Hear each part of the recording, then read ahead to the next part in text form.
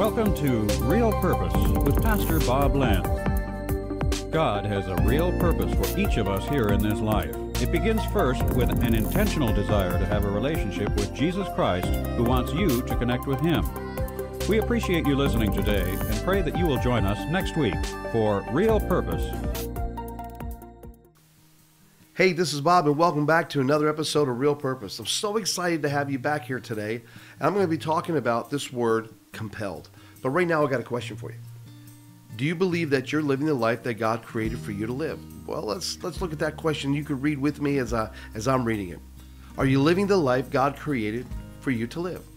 Because you see, in Jeremiah 20:11, it says, "For I know the plans I have for you." And if God gives you every breath that you're breathing, if God created you in your mother's womb, if He knew your name before the creation of the world, and God created all things seen and unseen in heaven and earth, don't you think that He has a great plan for your life? So are you living the life that God created for you to live? It's a great question. I want you to think about that. But today what we're going to do is we're going to be talking about the word compelled. When was the last time you felt compelled to do something? When was the last time you felt a tug on your heart from the Holy Spirit to go do something, but you just can't quite put your finger on it? You're trying to figure this out. Here I am, use me, right? Well, let's go to the scriptures, see what the Holy Scriptures have to say about it. In Acts 20 through 24, "You know that I have not hesitated to preach anything that would be helpful to you, but have taught you publicly and from house to house. I have declared to you, both the Jews and the Greeks, that they must turn to God in repentance and have faith in our Lord Jesus. And now, compelled by the Spirit, I'm going to Jerusalem, not knowing what will happen to me there.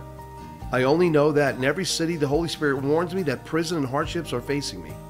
However, I consider my life worth nothing to me.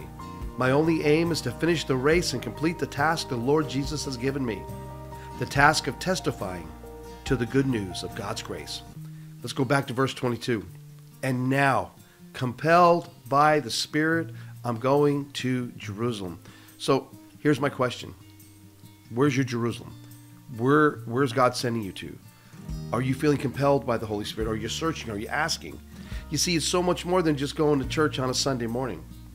When you raised your hands and we invited the Lord Jesus Christ into your heart and said, "Here I am, Lord, use me. Here I am. Make me who you want me to be, Lord.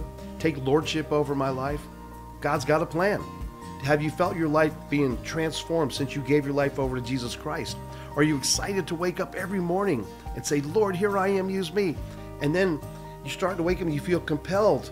Well, where's your Jerusalem? You got to get outside the walls of your home. You got to get outside the walls of the church. Where is your Jerusalem? And you see, that's where this amazing part of discipleship that takes place, that leads to transformation, when you start feeling this new desire that maybe you haven't experienced before. And maybe you're going to start living the life that God created for you to live that you haven't lived before. Because you see, when you discover Christ and your purpose and your passion collide, you'll never work a day in your life. You won't have to figure it out. This is the greatest adventure I've ever lived, ever. And I've traveled around the world. So look at that word, compelled. Let's go back to the Holy Scriptures again, just to read what it says. "And now, compelled by the Spirit, I'm going to Jerusalem." And I love this part, not knowing what will happen to me there. Are you more concerned? Are you scared to go out your front door? Or maybe you're a little bit concerned and, well, I don't want to go there. I'm not comfortable.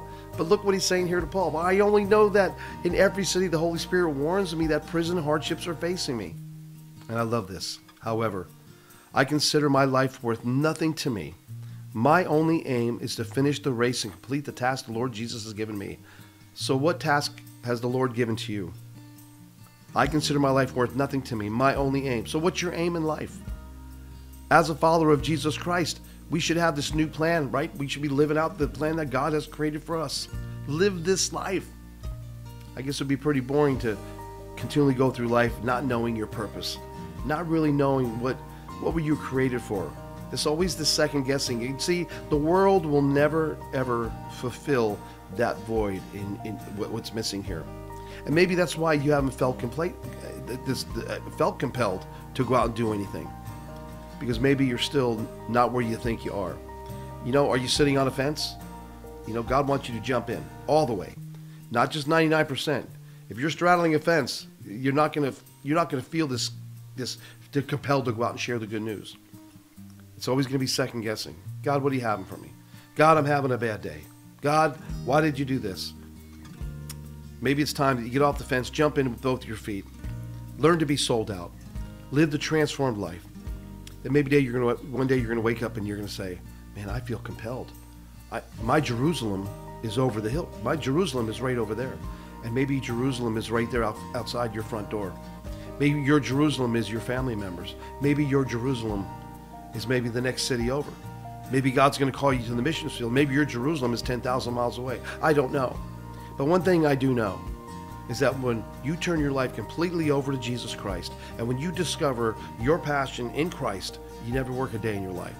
It's the greatest adventure you will ever live. And I'm not even talking about just the idea that you could spend eternity, that this isn't it. I can't imagine living a life thinking this is all there is. And at the very end, you're just going to go into the ground, and that's all this life was about. Don't you want so much more? The hope of the resurrection. We just celebrated Easter, right? The resurrection. Every day we should be celebrating the resurrection of our Lord and Savior Jesus Christ. Again, here's that question. I'm going to leave you with this one more time.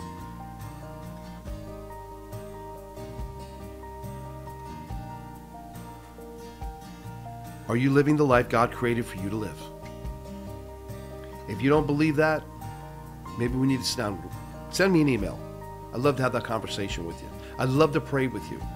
I'd love to lead you to accept Jesus Christ as your Lord and Savior. Don't wait. Are you living the life God created for you to live?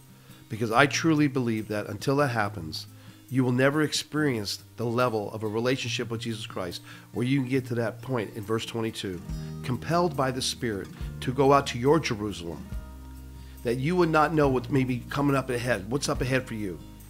But the Holy Spirit will always speak into your life. Amen? I know it sounds like a lot. Sounds like it's confusing. I may be stumbling on my words, but that's because I'm so passionate about seeing somebody turn their life over to Jesus Christ, to live the adventure of a lifetime. Purpose and passion all come together. That's my prayer for you. So be blessed, and remember just how much Jesus loves you. Let me pray for you. Heavenly Father, I just lift up this moment to you. Those who are watching, Father, maybe that one person that need to hear this today, that's ready to turn her or his life over to you completely, Lord, that you would not only just be able to call Lord, but Lord, that person would give you complete lordship over their life, that they would have a deep desire to be discipled, Father God, that they would have a deep desire to know the life that you created them for, that one day they'd be stand up saying, here I am, Lord, use me. And Father, that one day they would be so compelled to go out to the Jerusalem that you're calling them to, Father. Purpose and passion. So Jesus, we give you all the praise and all the glory in your precious and holy name, the powerful name of Jesus Christ, we pray. Amen.